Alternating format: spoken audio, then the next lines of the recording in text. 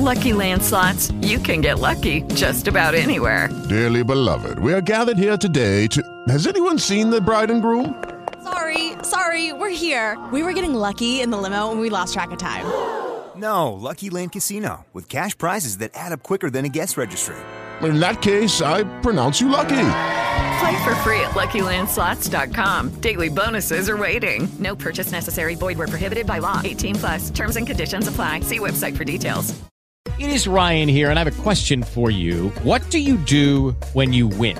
Like, are you a fist pumper, a woohooer, a hand clapper, a high fiver? I kind of like the high five, but if you want to hone in on those winning moves, check out Chumba Casino. At ChumbaCasino.com, choose from hundreds of social casino-style games for your chance to redeem serious cash prizes. There are new game releases weekly, plus free daily bonuses, so don't wait. Start having the most fun ever at ChumbaCasino.com. No purchase necessary. VGW. Void where prohibited by law. See terms and conditions. 18+. I'm Stacy, and this is Duchess Margaret. We met 2 years ago and changed each other's lives forever. I married Prince Edward, and Margaret dated my friend Kevin. They tried to make it work, but soon learned long distance is harder than it looks. Which brings me back to the old bakery to see how Kevin's doing. I've moved on. Really? Yeah. Margaret needs us to be there for her. Stacy, I'm so happy you're here. There's no way we'd miss your coronation. And, Thought you a little surprise. I hope it's okay that we're here. I know it in my heart. You and Kevin are meant to be. Ah, there's the sugar. I'll get it. I told you. I'll give you plenty. What in the world is going on here? Antonio, I wasn't expecting you until tomorrow morning. What's the deal with you and Antonio? I've known Antonio forever. I just want you to know I'm here for you. Whatever you need, whenever you need me. But the fact is, Kevin and I haven't even begun to talk about what went wrong between us. With the coronation coming up, I don't know if we ever will. I have a great idea. You want us to do what? We switch back. You said you needed more time with Kevin. Do you really think we could pull it off? Again? Does that mean you'll do it? Did you talk this over with Kevin? If Margaret's in, I'm in. Finishing touches, rings. Feels weird taking it off. Even better than last time. I'll tell Edward everything as soon as it's over. Any for your thoughts? Ah, yes. Stroll a day keeps the bad weather away.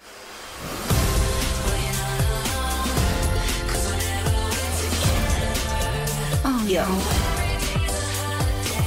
what could possibly come between two people who look at each other like that? Presenting Lady Fiona Pembroke. Maggie Moo. Oh, double chin, that's a delete. Here we go.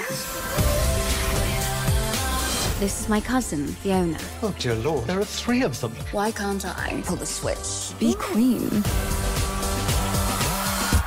Off with their heads.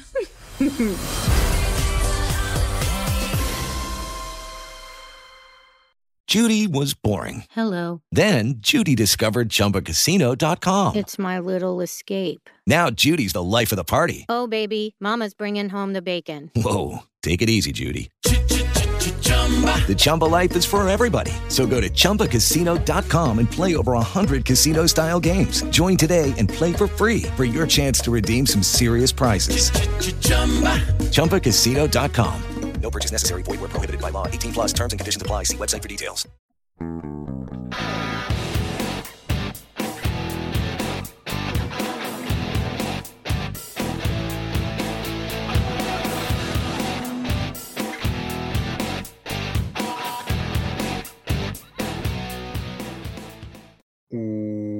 Welcome to They Call This a Movie, testing the strength of friendships one terrible movie at a time. Subscribe to the podcast on iTunes and other podcast services by searching They Call This a Movie, and find us on Twitter and Instagram at TicTamPod. That's TCTAM Pod. Welcome back to They Call This a Movie. This is Anthony Del Vecchio. With me, as always, is Dan Aquino and Mark Myers. Say hello, gentlemen. Hey, friends. Hello. Now that it is the holiday season, question for you guys. Not so much a bit, but a question. Your trees, do you put them on yourself, or is it an automatic timer for the lights? Automatic timer. Okay. I'm one of those manual suckers. Okay. Then this question is more for Anthony. Okay. Does the lights coming on scare the crap out of your cats all the time? Or is it just my cat? I'm usually not there to witness it. Okay. So I can't tell you yes or no. You see, the problem with that is now the wet bandits know when to rob your house because there's an automatic timer. That's true. And they're probably listening to this podcast. Yeah. So now they know. Yeah, Daniel Stern's a big fan. I keep them guessing. So who's the real winner here? I suppose you're right. Dan always thinking up his schemes. Yep. He's playing 3D chess. Yeah. It's tough being me, I gotta tell you. Always thinking ahead. Gotta outsmart those wet bandits. Okay, so yes, we're just fully into Christmas month so far. This is our third episode already in December. This month is going by fast, and there's not many more shopping days till Christmas. But before we get into that, if you are listening to the podcast right now, the moment it comes out, you still have a chance to vote in our Twitter poll for next week's episode. And we've decided to go with TV Christmas specials. So, 3 of us picked. Did we all pick? No, we did not pick all cartoons. Mark I picked did not, live action. But all children's programming. Dan picked the Sonic Christmas episode. I picked the He-Man She-Ra Christmas special. And Mark, you picked the Power Rangers Christmas special. The original one, because they have like 7 of them. Right. There's all different Power Rangers series too. So currently in the lead is the He-Man She-Ra. So if you are not a fan of that and you want something else to win, go on and vote. If you are a fan of it, then go on and vote as well. That's at TickTamPod on Twitter. If you truly were inspired and appreciated JDF, you will go on and vote for the Power Rangers movie. Don't try and appeal to the nostalgia sentimental crowd like us. Jeez. That's a new low. That's a new low, Mark. Anything it takes. I learned from Summer Catch. You gotta. Good Jason Lord. David Frank is rolling in his Dragon Zord right now. Oh, I'll be completely honest. I don't even know if he's in that special. Oh man. Now you're lying to our listeners potentially. It's not going to win. God damn. I've heard the He-Man She-Ra special is pretty fun. There you go. Well, I hope it wins. I almost voted for it. I was like, well, that's not how it works. Right. I did almost pick A Christmas Comes to Pac-Land, the Pac-Man Christmas special. I looked at the same one, but I couldn't find it anywhere. I can't imagine that being fun. It was supposed to be on Boomerang, but apparently it's not. It's probably on YouTube, I'm sure. Yeah. I don't understand why people find Pac-Man entertaining at all. Well, it's because they had a fever. They had Pac-Man a Pac-Man fever. Was it worse than COVID? I mean, it was about the same. About the same? Same numbers? Yeah. Okay. Yeah. Fair enough. But this week, getting into this week's movie, this week was my pick. And we stuck with the theme this month. We didn't really plan on it. At least I didn't plan on it. All 3 movies that we picked were Netflix movies.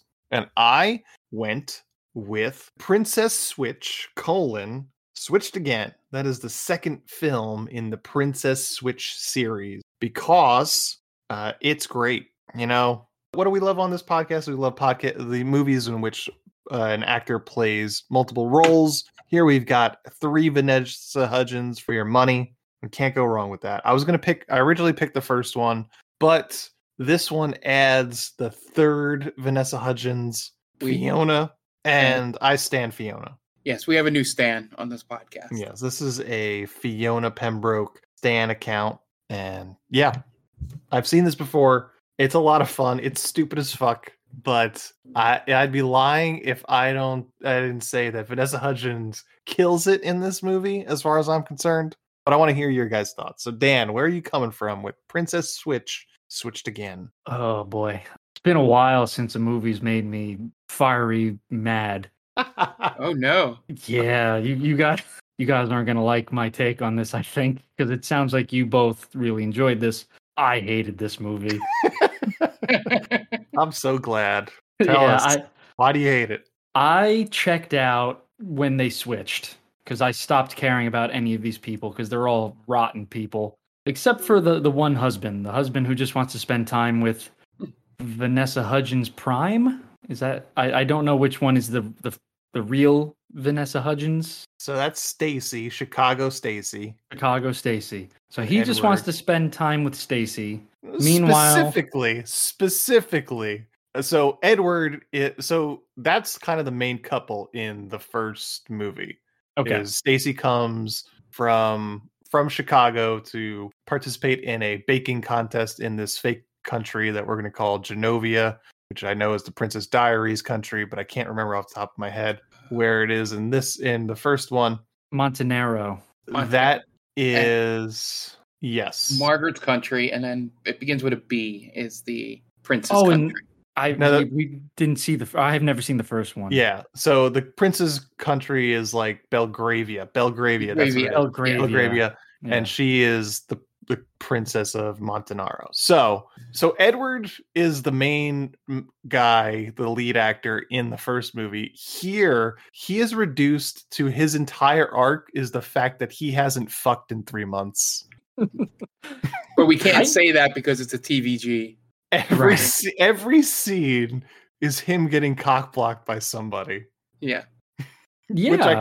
Which I kind of see, like, it's because it's like a secret through line throughout the entire movie. I kind of love it because there's one scene where like they're kissing at one of the party, like the first party they go to, and like they're kissing, and then the little girl Olivia comes up, and the eye roll is so apparent and so obvious that I just find it fucking hilarious. Oh, don't get me started on the daughter. Holy shit.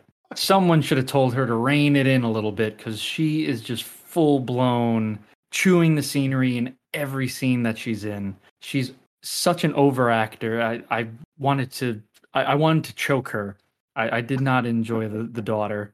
But yeah, everyone in this movie is, outside of Edward, is just an awful person, I think. You have Stacy, who it just decides to throw someone's life through turmoil, two people's life through turmoil, right?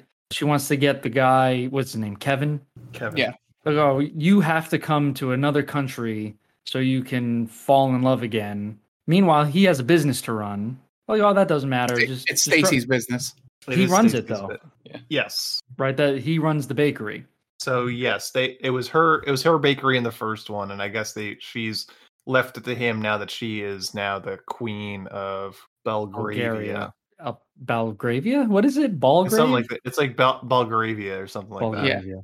Yeah, and the switch was totally unnecessary in this movie, I thought. You have the cousin who's just a bad person in general, pickpocketing people. She's great. You have Antonio, who is mean for no reason whatsoever. His involvement with the scheme makes zero sense in this movie. Well, because he explains in one sentence that he didn't get left the family fortune, so he has expensive taste on a low income. So it still makes no sense. That makes no sense. If you tell the princess or the queen, hey, this woman is impersonating you, you're going to be a fucking hero. You just caught someone who is committing treason against the crown. You're going to tell me there's no reward for that? But would that hero worship get him more money, or does he still have a advisor income? He's going to get more money because now he's trustworthy, and he's going to be exalted to a higher, I'm assuming, a higher status. But you're going to tell me he's not making bank as the advisor to the fucking queen? I think he's like, I want money that's going to set me up for life. He tells her to wire him an indeterminate amount of money into a fake charity to basically fuck off for the rest of his life, basically. To me, it's a lose-lose scenario. There's no possible way you could get away with it because eventually the cousin is going to get caught. The cousin's going to rat you out. So what's going to happen here? I think he's betting. Sometimes you got to swing for the fences, man. That's not the way to swing for the fence. He'll go to a country without extradition. Yeah, just like her. I think he sees the writing on the walls that his original plan was he's going to marry her, right? And he's going to be come into that. And he sees the writing on the walls that she's not really into him the way she's into Kevin. So he makes a power play there where he's like, all right, well, Kevin might even like give me the boot if they get married, because I've made it clear that he should go home to Chicago because she shouldn't marry some poor baker. Kevin was already on the way out. He was on his way to the airport. Which that had a lot of subtext to it, but we'll just leave it there. But he doesn't know that. No, I was making more of a reference. Yeah, I'm talking about Dan's point. Dan's point. Sorry. It's such a piss poor plan on every level. There's no way that they weren't going to get caught. Well, of course, it's the point. It's a Netflix romance movie. Yeah. In real life, they would get caught as well. Yeah, they're not Hans Gruber. Right. That's your critique of this movie? Well, is that an exceptional thief? Even Hans Gruber got caught. Right. So nobody should ever make an attempt. No, because no one should ever in movies. No, you're not Hans Gruber, so you're going to get caught. You can make the attempt, but you can't just half-ass it that way. Hans Gruber planned it for quite a while, right? And it would have worked had there not been John McClane there. There is 0% chance that this half-ass concocted scheme of theirs is going to work. And the cousins should have known this right away when they realized they kidnapped the wrong person. So automatically, it's done. Well, they've already... So at that point, she says, well, I'm in for a nickel, I might as well be in for a dime. In for a penny, in for a pound kind of thing? Yeah, so they've already done the kidnapping, right? They've gone that far. Mm-hmm. And so they try to move up the coronation so that she can get queened, transfer the money, and then be out before the next morning, basically. She would still get caught for impersonating royalty. That shit is like punishable by death. You're saying that it's a foregone conclusion, but that's in the scheme of this movie, it's not. You have to kind of give any movie. So it's basically your suspending disbelief enough to be like, okay, the conceit of this movie is that she's going to kidnap the princess or whatever she is. Yeah. Sure.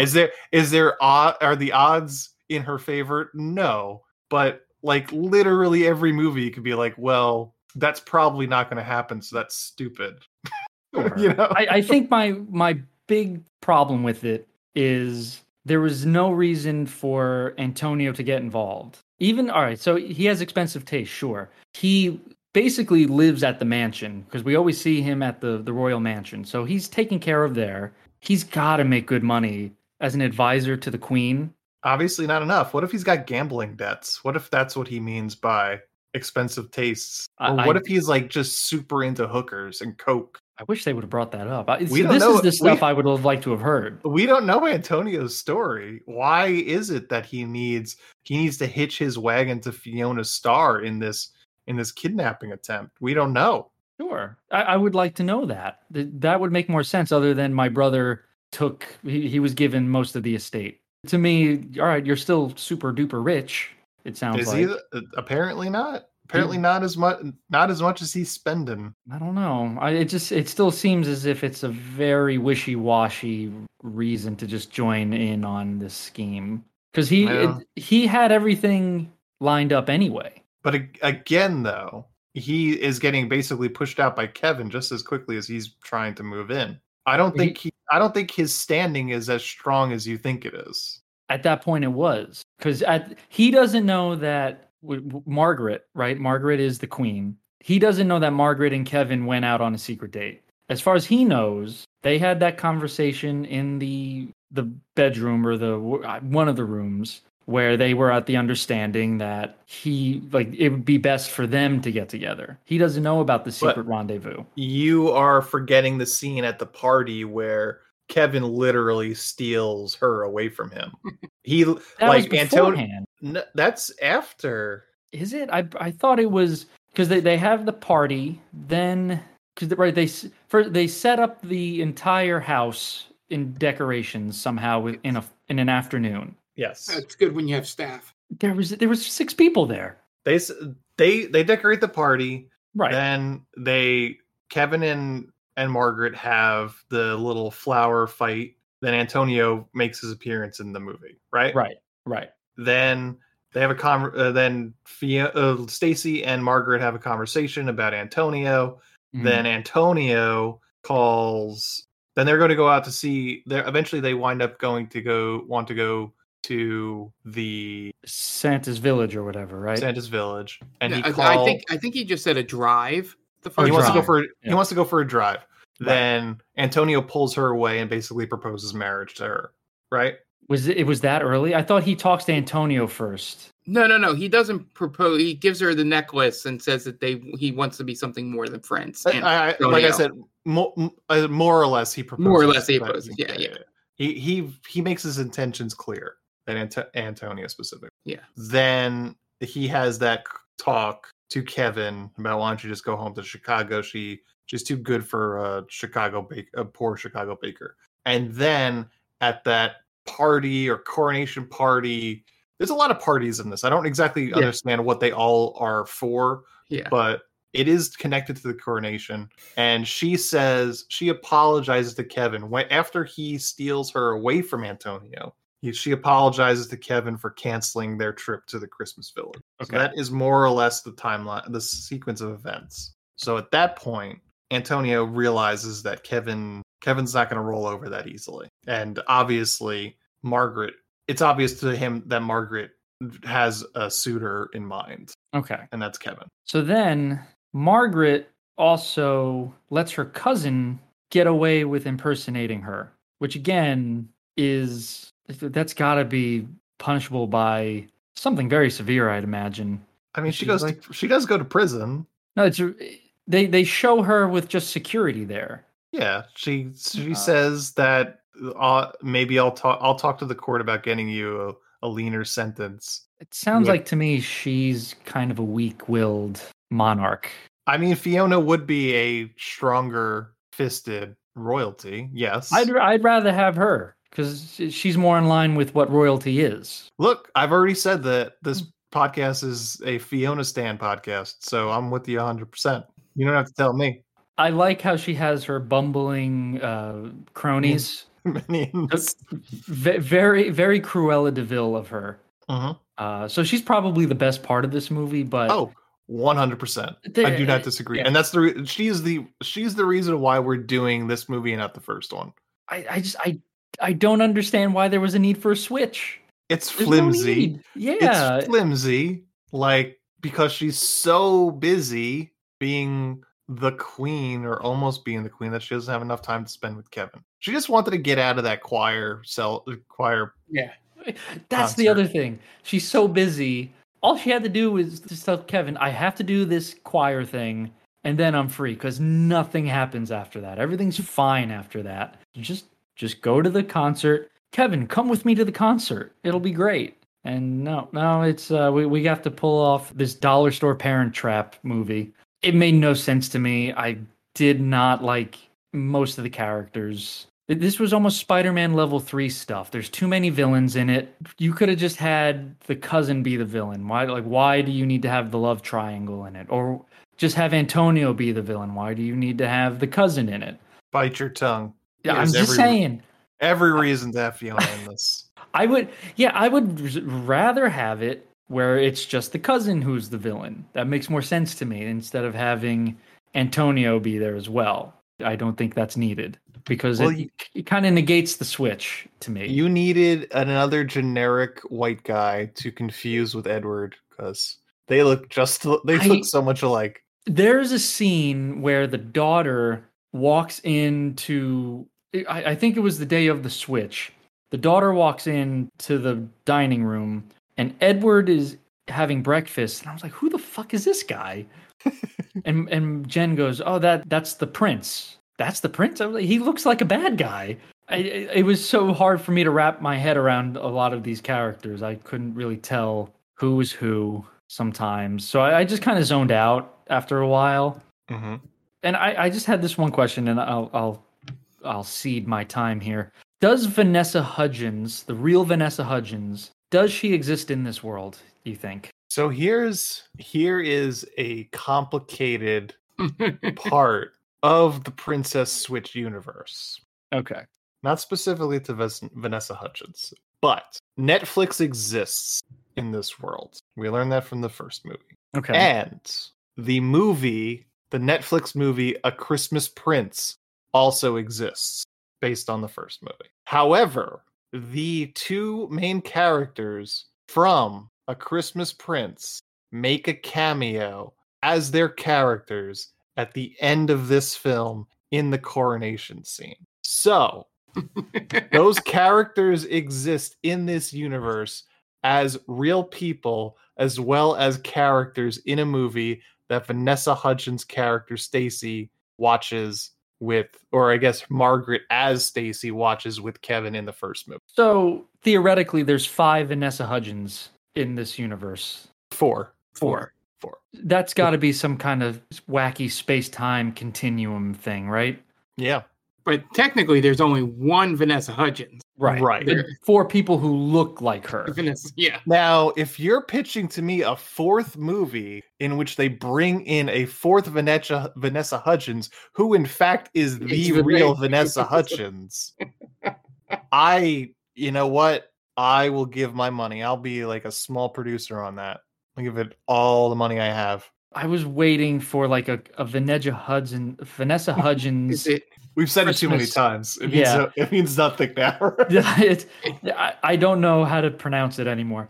I was waiting for a Vanessa Hudgens Christmas song to come on, like her rendition of Winter Wonderland to come on and really just fuck with everything. Be like, oh, well, here's Vanessa Hudgens pretending to be the queen, who is a princess, while also singing Winter Wonderland. It would have just been this crazy Inception-style Vanessa Hudgens world. And I think we missed the main plot that should go into the Princess Switch 4, which I'm going to deem the final switch, where all of these characters just switch into Vanessa Hudgens. Ooh. And that's how she's able to do all this music and acting and, like charity work, is that there's like actually multiplicity. It's like multiplicity. I love it. At one point, I think the cousin mentions Ariana Grande. Yes. And I kind of marked out a little bit because I always confuse Ariana Grande and Vanessa Hudgens. Okay. I don't know Selena why. Gomez and Vanessa Hudgens? Oh, I forgot about Selena Gomez. Yeah, you could throw. They're all Disney kids, right? Yeah. Yeah, so throw them all in there. High school, yeah. But yeah, I was, I don't know. They cause a priest to almost miss his flight. Like, oh, we got to get married because they're royal.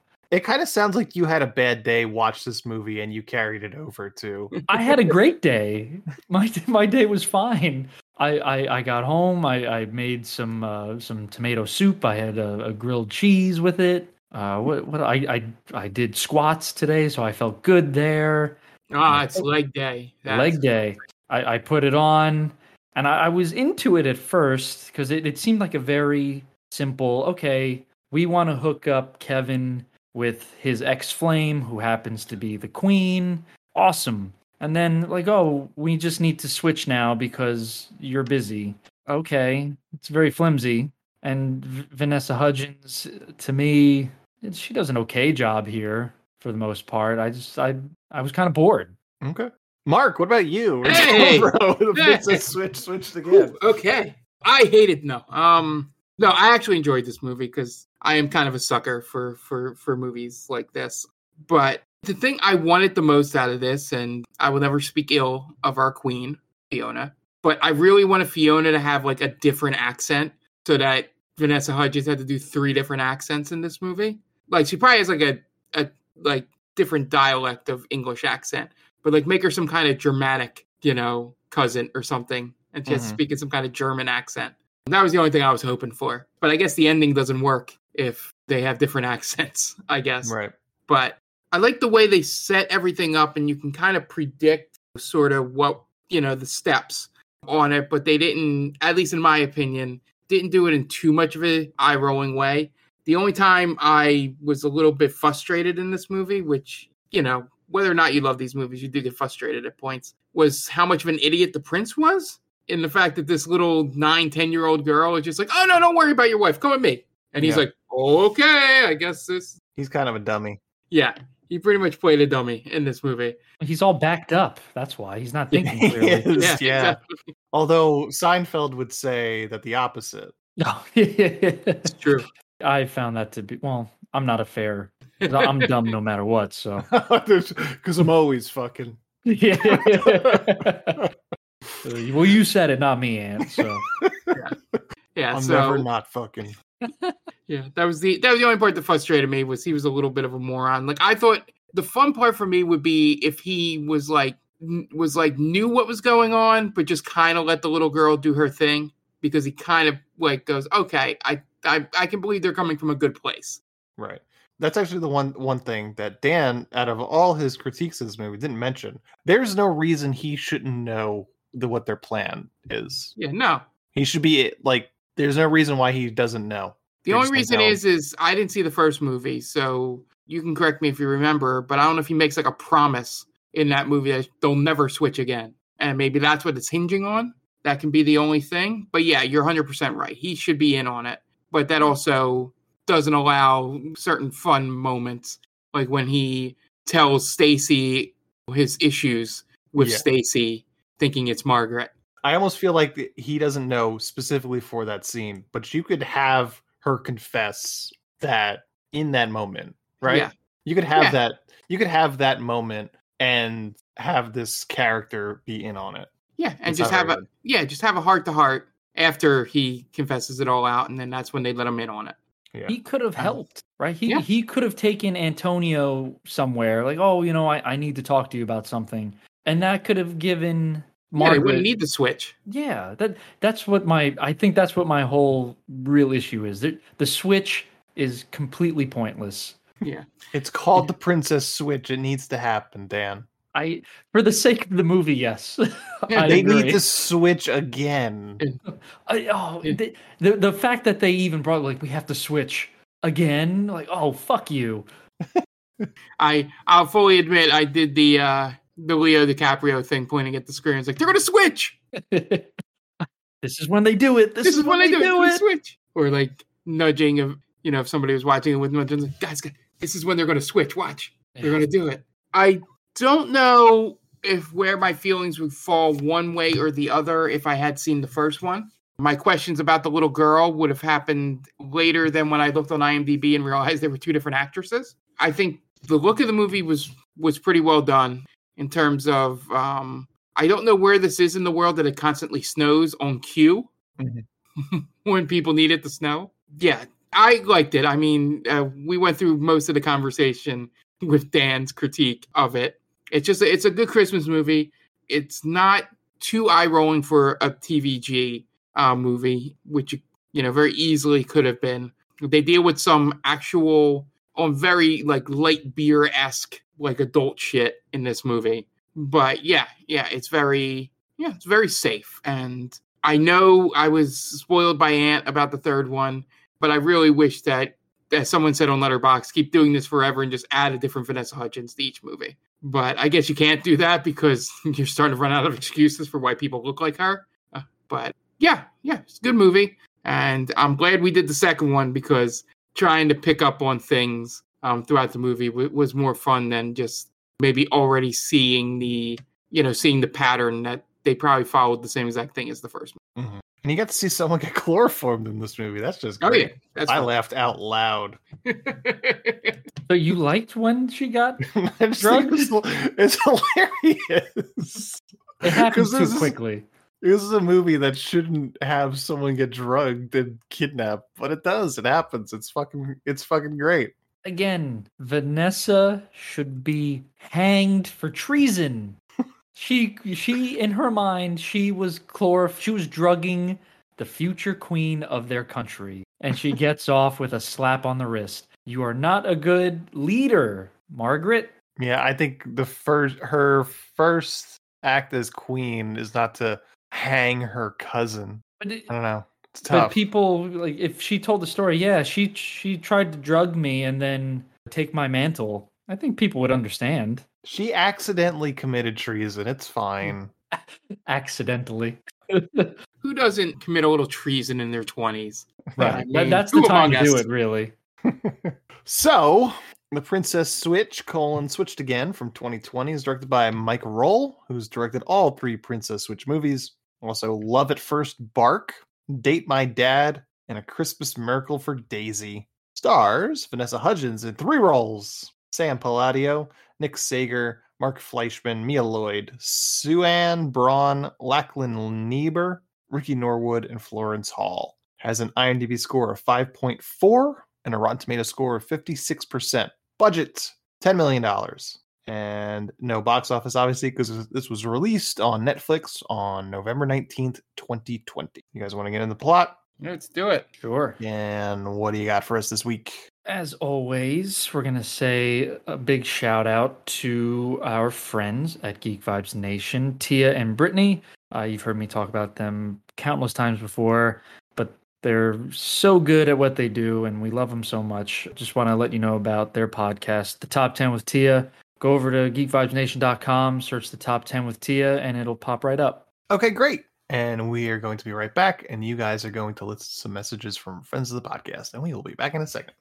With Lucky Land Slots, you can get lucky just about anywhere. Dearly beloved, we are gathered here today to... Has anyone seen the bride and groom? Sorry, we're here. We were getting lucky in the limo and we lost track of time. No, Lucky Land Casino, with cash prizes that add up quicker than a guest registry. In that case, I pronounce you lucky. Play for free at LuckyLandSlots.com. Daily bonuses are waiting. No purchase necessary. Void where prohibited by law. 18+. Terms and conditions apply. See website for details. It is Ryan here, and I have a question for you. What do you do when you win? Like, are you a fist pumper, a woohooer, a hand clapper, a high fiver? I kind of like the high five, but if you want to hone in on those winning moves, check out Chumba Casino. At ChumbaCasino.com, choose from hundreds of social casino-style games for your chance to redeem serious cash prizes. There are new game releases weekly, plus free daily bonuses, so don't wait. Start having the most fun ever at ChumbaCasino.com. No purchase necessary. VGW. Void where prohibited by law. See terms and conditions. 18+. Hey everyone, this is Steve. And this is Adam. And we're part of the Hop Nation USA podcast, Pittsburgh's #3 craft beer podcast. Join us every Friday for new beer reviews. We'll talk about the news, history, and homebrewing. Plus, we'll sit down with the best brewers and industry personalities that'll have us. So whether you're a casual drinker, a hazy boy hophead, or even if you're a whale hunting cellar hoarder, just search Hop Nation USA on Apple, Spotify, or your favorite podcatcher and join the nation.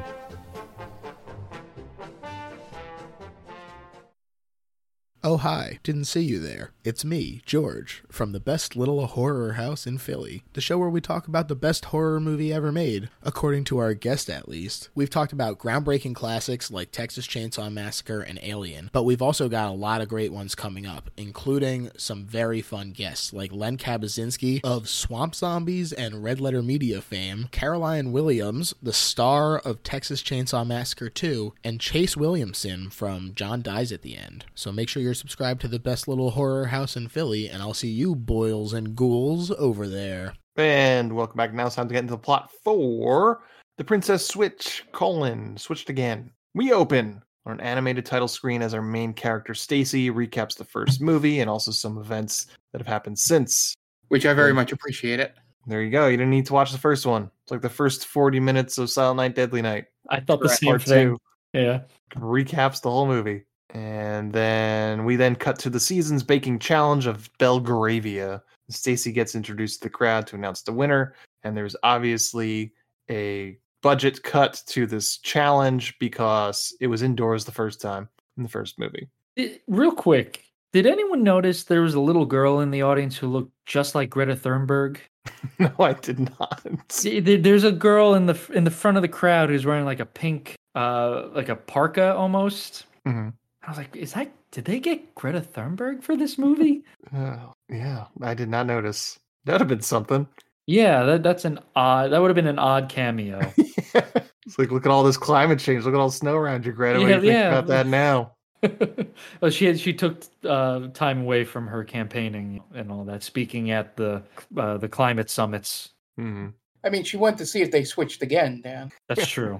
She's just really into Belgravian baking challenges. Right. Yeah, climate change and baking challenges. Gotta have a hobby. Yeah. We then cut to Stacy and Edward in their bedroom, and Edward basically alludes to the fact that they've been way too busy to fuck, but Stacy says that they're about to take a vacation to Montanaro to go see Margaret, which transitions to a conversation about whether Margaret is ready to be queen of Montanaro. And we learned that Margaret and Kevin broke up sometime between the first and second movie, and Stacy believes that Margaret is still not over Kevin. So Stacy takes a detour to Chicago to visit Kevin and Olivia on the way to Montanaro. Kevin is basically running the bakery by himself and wearing sweatpants all the time, and also collecting cats. I love, before they really get into it, I love that these two kingdoms are just like vaguely Europe. Mm-hmm. Like all these flights they're taking to get to the places. Yeah. It's just like somewhere Europe. Yeah. I feel like a lot of these movies do that, especially like these movies that have a prince or a princess. Like the Princess Diaries. Yeah. Yeah, that's just very vague. Yeah. This could be any European country. Mm-hmm. Guess because they don't want to get permission from the royal family. Yeah. I wanted to see a little bit more of the inner workings of these countries. I wanted to see. I did, yeah. Why? What makes that a better movie? because what are they in charge of? Like, what do the people like them? Are you a huge Phantom Menace fan, Dan? Yeah, you love the prequels. There's plenty of politics in those movies. Well, that's totally different because those are space magicians. All right, that's everyone wants to see that.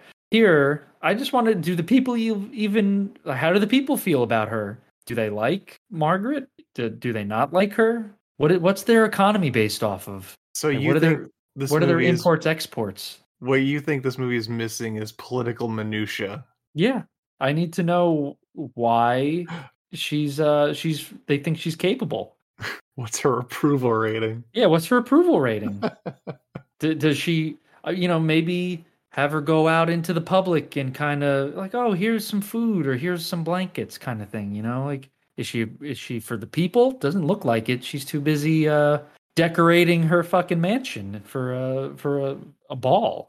So I think that you can't criticize her for decorating for the ball when previous to that moment she literally didn't, because she felt like it isn't the right time because this country is still mourning their king. That's not fair to her. She switched pretty quickly. Don't put that on her. That's Stacy. That's Stacy. That's the Queen of Belgravia is doing. Right? Yeah, Take it up with her. She sucks too. Like every great vaguely British sounding country, they just need an American to butt their way in to make a decision. That's what I'm saying. That's what I don't like about her, about Stacy. She just decides, oh, I'm just gonna like kind of do whatever I want here. That's the fucking American way, man. We butt our way into everything. Foreign policy. Yeah. These colors don't run. America. It just annoyed me so much that, again, it took me 2 days to decorate my living room. It took them an afternoon to decorate an entire palace. When you have the powers of a montage, you can do anything. You know what? I didn't have the power of the montage. That's what it was. I didn't have the... What song played Underneath the Tree by Kelly Clarkson? Yeah. That would have helped. That's what I missed. Yeah. Just Kelly Clarkson just shrieking like a banshee over that song. Why did they choose that song? Why is that song so, like, manic? It is very... it's very all over the place. Unnecessarily. It's like at 300 beats a second. Yeah, it's more. It's not a. It's an upbeat song, but it's more of a threatening Christmas song. Yeah, it is a scary song. The way she sings it is scary. It's just too much. She's yelling it at you. You gotta dial it back there, Kelly. Of all the songs you could pick, it doesn't even fit the montage.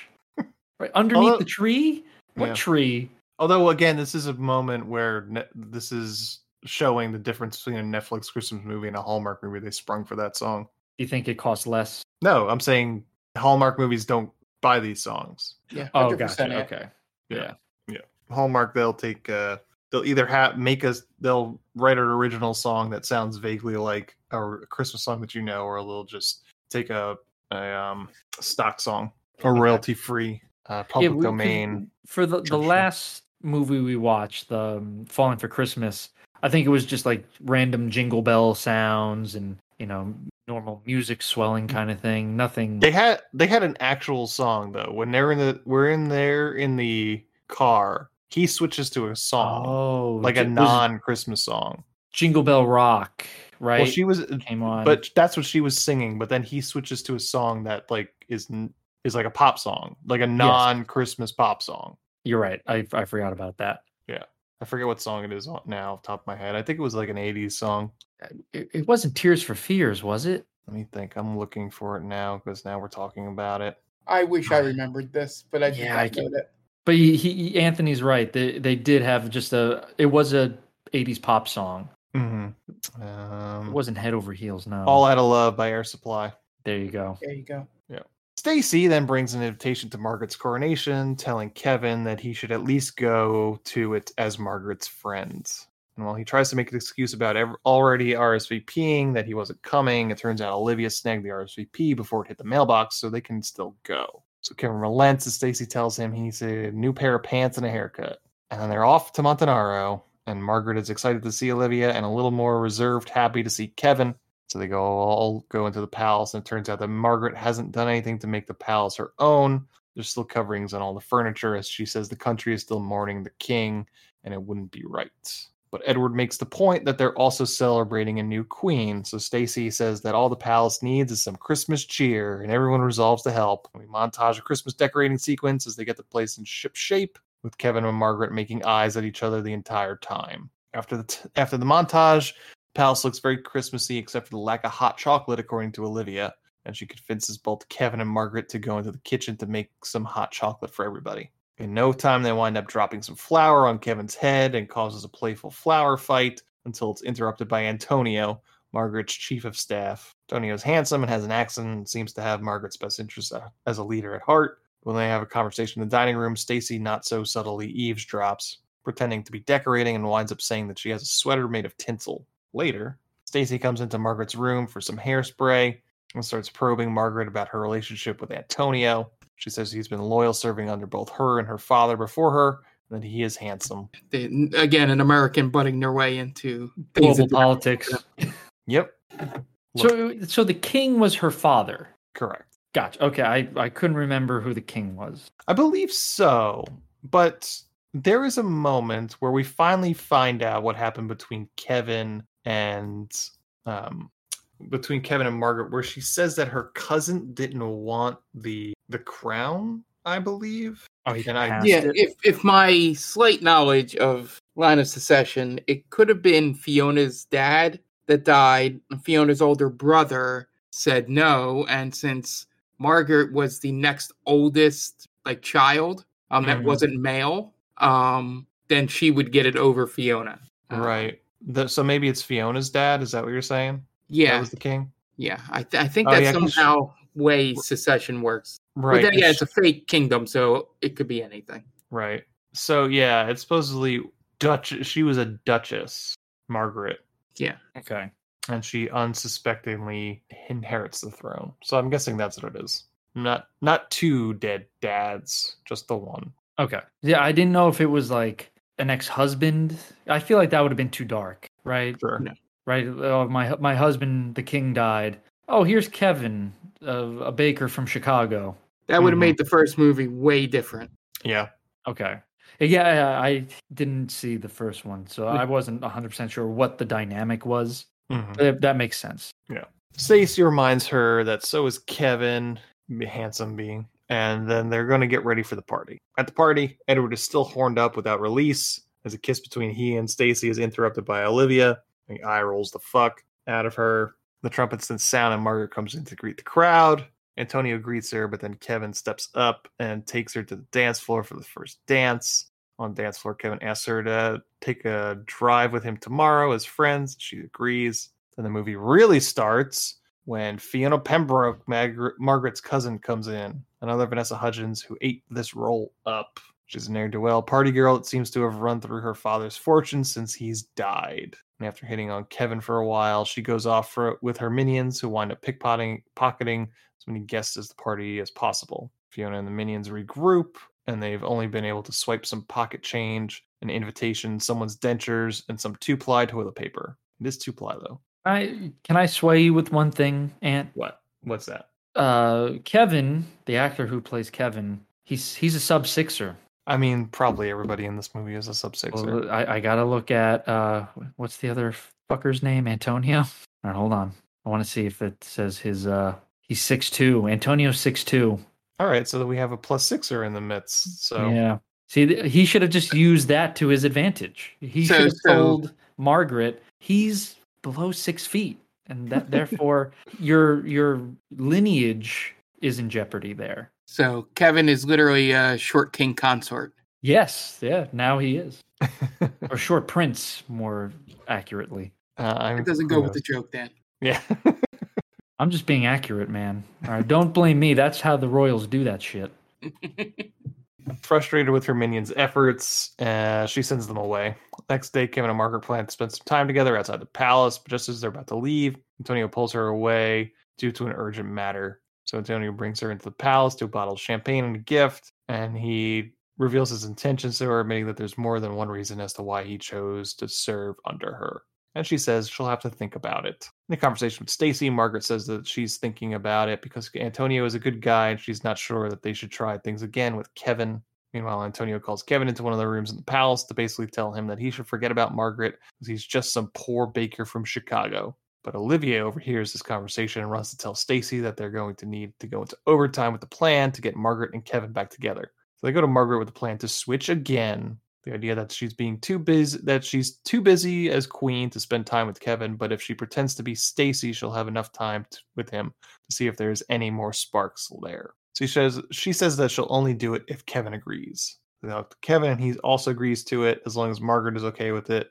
And poor dummy Edward is left completely in the dark. Yeah, for no reason. Yep. Meanwhile, as her minions sing terrible karaoke, Fiona tells them of her plan. She wants to pose as her cousin Margaret, get crowned queen, then transfer a bunch of money to herself as they escape to a country with no extradition. So they set up a plan to give her a makeover and to basically kidnap the queen. But what they need to find out where Margaret is going to be and when. See, what she should do is wait until after the coronation and then make the switch, right? Because she gets stuck because she's not coronated yet after she already kidnaps the queen. Yes, that would make more sense. Yeah, fatal flaw. Yeah, but she probably realizes it would be harder for her to kidnap her when she's queen. Sure. I'm assuming It was pretty easy to get to her at that party. Fiona just walks through the palace too in the next scene. Just like, here, cuzzy, where are you? Right. I think, maybe I'm wrong, but doesn't this whole plan fall through when she confronts who she thinks is Stacy, right? And then it turns out that it's Margaret that she's talking to. And then she tries to like blackmail Margaret. Like, oh, I'll call the guards on you. That's not going to work. Why wouldn't it? Because they would know that she is not the real queen. Why? And Why Antonio could figure it out. Why couldn't the guards? Well, I mean, she doesn't think of the tattoo, but other than that, at that moment, she doesn't have any reason to think that her plan is not going to work. So do you think that she could have gotten away with it? I'm thinking that in terms of despite the one tattoo reveal, which is silly that they wouldn't have thought of that the entire time making her over. There's no reason to not think, like, assume you walk into that room and the one that looks like is dressed like Margaret tells you escort Miss Duchess Stacy or Princess Stacy out of this room, right? So now go ahead. What's the reason that you would think that she's lying? But now you're holding another royal in like you're holding them in prison now. Right. Which You got to she's an improviser, man. That's declaring war in some places. But this isn't Margaret this isn't Margaret. This is Fiona. No, but what we're saying is if the guards believe that Fiona is Margaret. Yes. Margaret has now imprisoned who Well, they no, think not necessarily is, in prison, just escort her out of the room. But then wouldn't she come back? Right? If you just escort her out, I'd be like, I'm just going to come back later. Dan, I can't explain to you a Switch movie. But some Switch movies make sense. This one does not. Right? There's too many holes. So yes, Fiona is acting desperate. She realizes that who she's talking to is in fact the person that she thought was already kidnapped, who is currently dressed as Stacy. So she makes a play and she leans into the current situation that she's in to make the best of it, to get her way, essentially. Buy her some time. Yeah, to buy herself some time so she could figure out what the next step is. And By maybe basically- in best case scenario, Margaret believes it's just Stacy not wanting to give up the crown. Right. I think at this point you have to decide you're going to commit regicide. I mean, if it was a different movie, if this wasn't a G movie, yes. There are lots of things that these people could have done to make this movie different, make these plans different. Yeah. And killing everyone in your path 100% is definitely a different way to go about things. Yeah, I think that's the only way this movie actually makes sense. Because now you're talking about her being, desperate. Just how desperate are you? Yes. You're going to go all the way here or, shit or get off the pot. Yeah, her stabbing her with a scepter and then hiding the body in the closet probably buys her just as much time, if not more. Maybe a little more. There's a scene where, what's the cousin's name? Fiona. Fiona is kind of, she's strutting her stuff. She's cock of the walk in her bedroom, and then Kevin knocks, and she's wearing the tiara or the crown. It's one or the other, right? Yeah. And she throws it into the tree, and the camera fixates on the shot. I was like, oh, well, that's got to come into play at one point, right? And it never does. Was it just to show that, that was a good shot? I think so. Okay. I didn't know if maybe I missed something. No, I don't think so. Okay. I don't think it comes back. So they set up a plan to give her a makeover.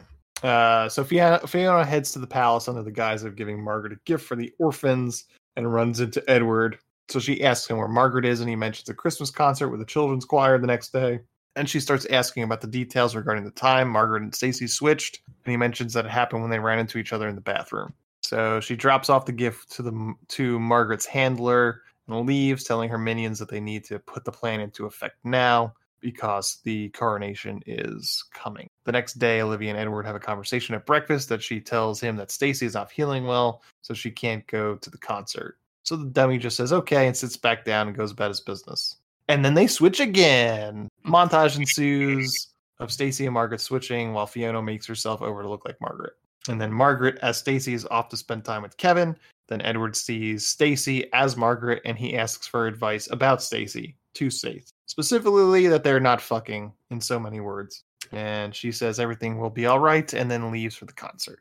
Edward then goes to check on Stacy, who Olivia is telling him is still in her room, but she stops him and convinces him to take her Christmas shopping so she could find something for her dad. Something she was supposed to do with Stacy, according to Olivia. So Margaret and Kevin go to a Christmas village to spend some time together, while Stacy attends the Christmas concert as Margaret. And Olivia and Edward go Christmas shopping so Olivia could keep Edward distracted, though this plan does not require deceiving Edward, so this does not make much sense. Stacy watches the concert alone, and Fiona with her minions show up ready to make the switch. The Christmas switch. At the Christmas village, Margaret and Kevin make snowmen and discuss what went wrong in their relationship. Kevin wanted to live a simple life with her in Chicago, but then Margaret's cousin refused the throne, putting her in a place for the crown, and frankly, she likes being able to make a difference in the world as queen. Here's one thing about this. You're telling me that they stopped the entire town from being able to enjoy this Christmas village just so they could talk? Is that what we're saying here? Pretty shitty people. You bought it all out. No one can experience the Christmas fun because the royals are there. Sounds about right. Yeah, no, yeah. Again, this is the perfect picture of how the royals are anywhere. I'm sure if they could legally switch places with people, they would do it. Yeah. But Kevin basically says that he'd rather be with her in this world of royalty than to not be with her any longer. And then they kiss. After the concert, Stacy is announced as Margaret to an after party where Fiona's minions pop up. The girl minion pretends that she overheard journalist's plan to report lurid details about the queen in order to distract Margaret Stacy's handler. And then the guy spills a drink on Margaret Stacy, and the girl ushers Margaret Stacy into the bathroom to clean up, and then Fiona pops up and chloroforms her. Probably the single best moment in the movie, as you just mentioned. Drops like a stone. It's so good. Well, So they probably had to do it that way so that you didn't see it was a different actress. Sure. So Fiona Margaret goes back to the party while her minions use Stacy Margaret into a hiding spot. Stacy telling them that she is not Margaret, but them not listening to her. This is going to get very complicated. Yeah. Fiona Margaret runs into a classmate of real Margaret's and starts talking about things only Margaret would know, so she brushes her off and leaves in a hurry. Fiona arrives at the palace and enjoys pretending to be Margaret as she sets up camp in her bedroom, trying on all her jewelry. But then real Margaret comes to the bedroom thanking Fiona, thinking she's Stacy for the opportunity to switch and to be with Kevin. Can we call her Margaret Stacy? Yeah, I think I do call her Margaret Stacy at some point. Fiona, confused the entire time, slowly starts putting together the pieces that her minions picked up Stacy while she was switched with Margaret. So Fiona leads into being Margaret, even right to Margaret's face, pretending that the real Margaret is actually Fiona. Confused, Margaret Stacy leaves. Fiona calls her minions to tell them that they screwed up, even though it seemed like they couldn't have done anything differently. So they suggest that Fiona moves up the coronation earlier so they can put the plan into effect earlier and get out of town. Margaret Stacy then goes to talk to Edward and tells him about the switch, telling him she did it to get closer to Kevin. Then her handler, Mrs. Donatelli, comes in upset, saying that Fiona Margaret fired her and is moving up the coronation. So Margaret Stacy tells her that she's actually Margaret and the person that fired her is an imposter. At that point, can't they all just confront her? You'd think, but they don't know where... But they got to go get Stacy Margaret. They don't know where Stacy is. Yeah. Now everybody knows. So it's like 5 people know about what's going on. They could just be like, yeah, this person is fake. Yeah. They can't actually say it in a TVG movie, but they're afraid of Stacy Margaret getting killed if they go confront Fiona Margaret. They do mention that, right? Like, oh, we can't say it because they still have Stacy. What is she going to do? Yeah. Kevin then comes to the bedroom to talk with Fiona Margaret, thinking he's talking to the real Margaret. And she out of nowhere tells him that it's not going to work out between them. And she says he and Olivia need to go home to Chicago. So he leaves. Stacy Margaret, meanwhile, tries to plan her escape from the basement she's being kept in, and Olivia and Kevin head to the airport in a cab. Now, there's a whole thing about like a magic kind of cab driver that's carrying a carryover from the first one. But if you didn't see the first one, it doesn't really mean anything. It's that magic cab driver Santa Claus. Is that what we're... Or an elf of some sort? Yeah. Now, this kind of goes back to what I was telling Mark during Falling for Christmas, because now you've kind of entered the realm of magic. Mm-hmm. And I feel like with a Christmas movie, you either need to fully lean into the magic or don't have the magic at all. Sure. Because it's very like, did the elf guy do anything? Sure. Or is he just there? He's just there to make sure that Kevin doesn't get on the flight, right? Yeah, he was doing as long as possible. That's why he took the long route to give them as much time as they need it. I know I sound like a prick. You don't need magic to do that. You just like, oh, there's bad traffic on the Autobahn or whatever. So we're just gonna take the scenic route. Yeah, the bridge got flooded out in June. Right, or it freezes over or whatever. I don't know, but they literally say that, and then the little girl asks, in June, as though it does not rain in June. Well, I guess the Montenero summer is dry. I don't know. Yeah, but you don't need magic to do that. Just I'm just gonna take the long way. There you go. Any one of us could have done that essentially, and none of us are magic that we know of. I don't want to speak for you guys. I am non-magical. Back at the palace, Edward and Margaret Stacy try to piece it all together with Mrs. Donatelli and Frank, the driver. They put together that it must be Fiona, and they must be keeping Stacy at Fiona's father's estate. So they all plan to get Stacy back and to stop Fiona. None of these names mean anything anymore. They're just names. Yeah. Antonio then comes to talk to Fiona Margaret, and he reveals that he knows that she's Fiona based on a tattoo on her hand. But he actually wants in on the plot, and it will help her make her escape if she donates a bunch of money to a fake charity for him. Meanwhile, Fiona's male minion tries to bring Stacy some food, but Stacy manages to knock him out with a loose barrel and runs. On her way out, she pushes the girl into a chest that locks. The guy runs after her into the courtyard when Edward, Margaret, and the others show up. Edward comes over and punches the dude right in the face, knocking him out cold. Edward and Stacy reunite and they kiss, and they all pack into the car to leave. Meanwhile, Antonio and Fiona are at the church to coronate her, even going so far as to bringing the Prime Minister in as a witness. Kevin is still on the way to the airport, going a long way thanks to a bridge that was destroyed in a flood, as mentioned by the magic cab driver. As Fiona Margaret is about to get coronated, Margaret and Stacy show up to put a stop to it. It takes some convincing and some help from Stacy and Edward, but eventually Fiona gives up the act and throws Antonio under the bus as well. They take Antonio away, and Fiona tries to plead her way into a relaxed sentence, given the fact she wasn't the one that actually did the kidnapping, and she didn't mean to commit treason. She's just a little bit of treason. What's so bad about it? Yeah. She throws out a few more excuses, but eventually Margaret says that maybe she can talk the court down to a shorter sentence and community service. Then Fiona mentions that she told Kevin that he had to go because he would have found out about her plan, so everyone mad dashes to the airport to stop him. Kevin and Olivia make it to the airport. Sorry. I was thinking at this point, so when the real Margaret and Stacy go to confront Fiona at the coronation, and they ask Antonio something, this would have been the perfect opportunity for Antonio to say, I had no idea, right? Oh, I had no idea they switched. Because now you're kind of caught, right? And why would you not backpedal? He does, doesn't he? No. He's the one that tries to arrest real Margaret. Yeah, he says arrest the imposter who's Margaret, like a fucking idiot. But then he after that attempt, he I'm pretty sure he tries to backpedal. Oh, he says he wasn't sure that she would have been a good fit. Yeah, he just mocks her for some reason. Yeah, it makes no sense, right? Because you could just, if you're Antonio, you say, I had no clue, Your Majesty, I'm so sorry. There's no way that anyone's going to believe her because she just lied about being the queen. Gotcha. Right? And at that point, you've had no reason, if you're Margaret, you've had no reason not to trust him. Mm-hmm. He's like, he's just an opportunist, I suppose. I think all the men are just dumb in this. Edward's dumb as a fence post. Yes, he is. But he's like blissfully stupid. Yeah, he's innocently stupid. Yeah. Whereas the other ones are just stupid. Then Kevin and Olivia make it to the airport, and then Margaret, Stacy, and everyone show up just as he's about to go through customs. They explain the whole switch situation to Kevin, and he and Margaret kiss. Margaret spots a priest in the airport and convinces the priest to marry her, and Kevin right there in the middle of the airport. Then we cut to the coronation. Stacy and Edward talk, and Stacy says that she was just trying to be the perfect princess, and she's sorry for taking him for granted. AKA, they haven't fucked in 3 months.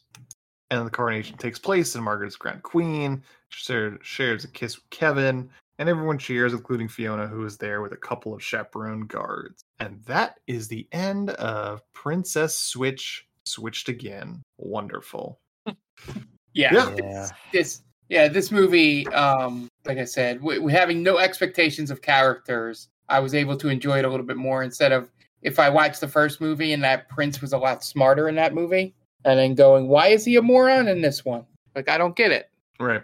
Yeah, no, it's a silly, stupid movie, but I really appreciate kind of how far Vanessa Hudgens takes it with the whole Fiona character. I really do enjoy her performance in this. It's very scenery chewing, and I never really would say that I would ever expect Vanessa Hudgens to chew scenery before. So that's like the main reason why I actually do enjoy this movie for what it is for that performance, because I do like how hammy it is. Yeah, her Fiona performance saves the movie for sure. But it's other than that, it's a very thin plot. You have to, like we said at the beginning, Ant, you really have to suspend disbelief here. I don't know. Again, there's no reason for the switch. I've said it a few times on this episode. So I think they could have done it better in that regard. But it's a Netflix holiday movie. It does what it needs to do in a very roundabout way. But maybe I'm expecting too much from a holiday movie. I was just a little disappointed in it. Vanessa Hudgens was fine.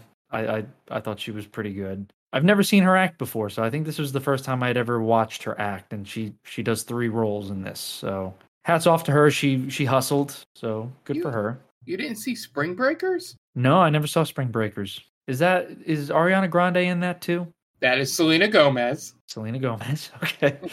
I swear I'm not doing that on purpose. I don't know them apart. I've never saw that. Although I heard it's good. I think you said it was good. Forever.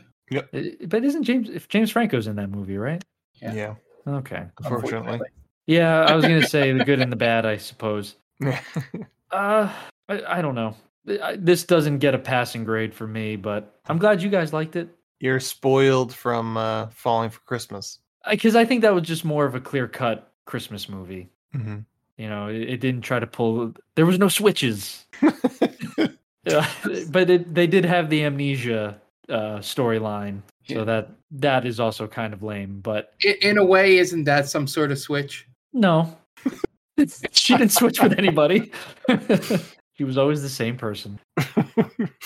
Yep, that's Princess switched again. I think we talked this one to death, but we are going to be back in a second with another segment. But you guys are going to have to listen to some ads first so we can pay those bills. And we will be right back. If you only have a 401k, you're not getting the most for retirement. Wait, what? Add a Robinhood IRA on top, then they'll boost it by 3%. You can do that? And if you transfer in any retirement account, you get 3% on top of that. Is there a limit to the match? No limit. Robinhood Gold gets you the biggest contribution match of any IRA on the market. Sign up for Robinhood Gold at Robinhood.com/boost by April 30th. Subscription fees apply. Investing involves risk. 3% match requires gold for 1 year from first match. Must keep IRA for 5 years. Match on transfers subject to additional terms and conditions. Robinhood Financial LLC, member SIPC. And welcome back. Now it's time for the final segment of this week. And this is We're Seeing Double. So I went through our past episodes, all 209 episodes. Jesus. And I have found that there are, not including this movie, 10 instances in which an actor has played multiple roles in the movies that we have covered. Oh, yikes. Now, I want to see how well you guys can remember this. There are 10 here, and I will say you are not going to get one of them, but I'm not going to tell you what that one is. So basically, you're guessing 9. I want to see how well you guys can remember movies that we've covered. Okay. That had an actor play dual roles? Yep. And I will say I did not include Time Cop. I was going to say that's the easy one. God damn it. Because technically he's not playing dual roles. It is the same character. Okay. I can get behind that. Okay. So I'll just let you guys guess or think about it until you give up. Is there a way, would it be are you going to give us like the movie or the actor? Or is it just going to be us trying to remember all 209 movies we watched? I could think of one right now. Okay. Stalked by My Doctor. Yep. Because he plays, it's the party doctor and the rapey doctor. That's correct. Party doctor and rapey doctor. Yeah. So that's twice, actually. Because we've done 2, right? Yeah. Okay. Yeah. Let me think. Let me see. So I will say there are 2 actors that played dual roles in the same movie. And then there is one movie that has 3. One of them you're probably not going to get. Is the one that I said you probably aren't going to get. Where there's 3 people playing? Yeah, 3 people in that movie play dual roles. You're probably not going to get one of them. You might not even get the other one because I didn't even remember it was he played dual roles.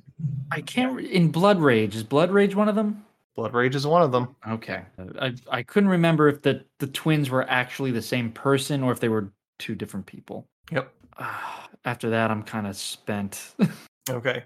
There is a movie specifically about twins, not Blood Rage. Not twins. No, there's a movie that we've covered was specifically about twins. Okay.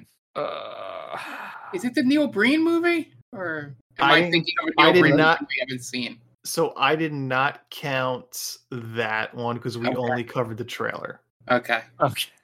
That's a good guess, Mark. I would never have guessed that. I'll give you some years. Does Kirk Cameron play somebody else? No. Okay. One of the movies, the one I was just talking about about twins, was from 2011. It is a comedy. And this one is the one that has 3 in them. Well, is it the one with Matthew McConaughey? Nope. Damn it. Oh, I know one. Mm-hmm. We've done Ernest movies. Ernest has played multiple roles. Not in any of the ones we've covered. He doesn't. He's always Ernest though. Okay. Yeah. He's Ernest right. playing characters. Yeah, you're right. Yep. Yeah. In the plot of the movie, he's not playing dual characters. Right. He's just dressing up as other characters. Yeah. Right. So one movie from a comedy from 2011, which has 2 actors playing dual roles. You already said Mark Soper in Blood Rage. Okay. And then we have an action movie. Oh, is it Arnold Schwarzenegger in Last Action Hero? Yeah, that's correct. Nice. He plays He plays Arnold as well as Jack. I had forgotten until I was sitting here thinking about it that he does show up as Arnold. Yep. We also have another action movie from 1991. It's not a Sylvester Stallone movie, is it? It is not, but but the person who is playing it has already been mentioned on this podcast once. Oh. In this segment. And we have another comedy also from 1991, and this one has two people playing dual roles. And we've covered Mike Myers, right? We did the Love Guru and Cat in the Hat. And he does not play dual roles in either of them. Yeah. Dana Carvey does not. No, nope. he does. Right. He's in disguise. He's in disguise. That's right. Yeah. Yeah. The 2011 comedy is. I guess she's the she's the man, right? The soccer movie. Nope. Well, she only plays a man. She's always the same person. She pretends to be a man, but the actor that plays her brother is an actor. Why did you get rid of Time Cop? Because that too easy? No, not at all.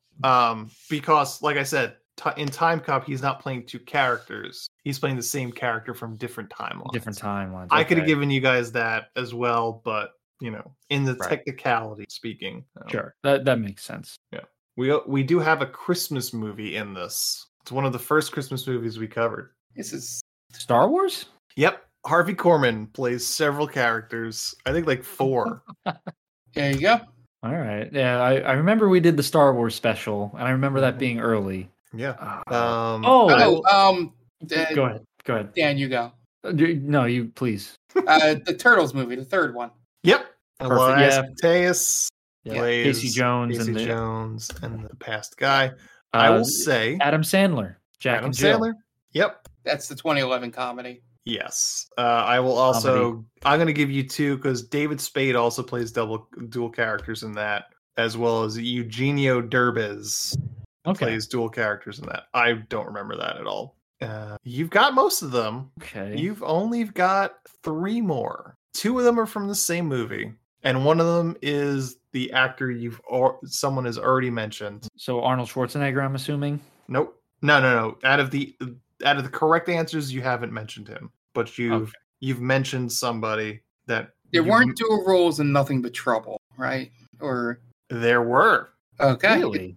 John Candy? John Candy does, as does Dan Aykroyd. Okay. Oh, wow. John Candy plays the cop and his sister. Dan Aykroyd plays the judge and the little weird baby, the big diaper baby. Oh, yeah, that's right. And you have 1 left. That's the 91 comedy. The 91 action movie is the one we're missing. Does Darkman count? Or that's the same person? Same person. Yeah. It's not Judge Dredd, right? Nope. That's not 91. Not Stone Cold. Nope. You've mentioned this guy before. On this podcast right now. Yep. Yeah. On this episode. This is not Is it Eric Roberts? Nope. Of the ones we guessed wrong on him for the wrong movie. Yep. Damn. And Stallone doesn't play 2 roles in a movie. Not that we've covered. Okay. He is an action star too. Jean-Claude Van Damme. Yep.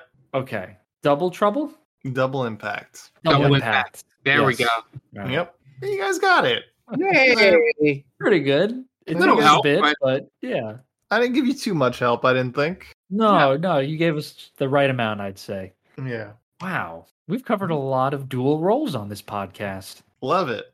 Love dual roles. And then I was looking up on Wikipedia, like all a bunch of movies that we could cover. Because Lindsay Lohan plays dual roles, and I Know Who Killed Me. That's supposed to suck. I think it might be a spoiler for that movie. It might be. Cloud Not that it matters, because that movie is awful. But yeah. Southland Tales, Sean William Scott plays twins. Ooh, yeah, that's notoriously bad.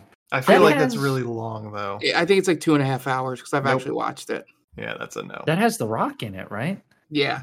Okay. And Justin Timberlake. I think my boy Will Sasso's in that movie, too.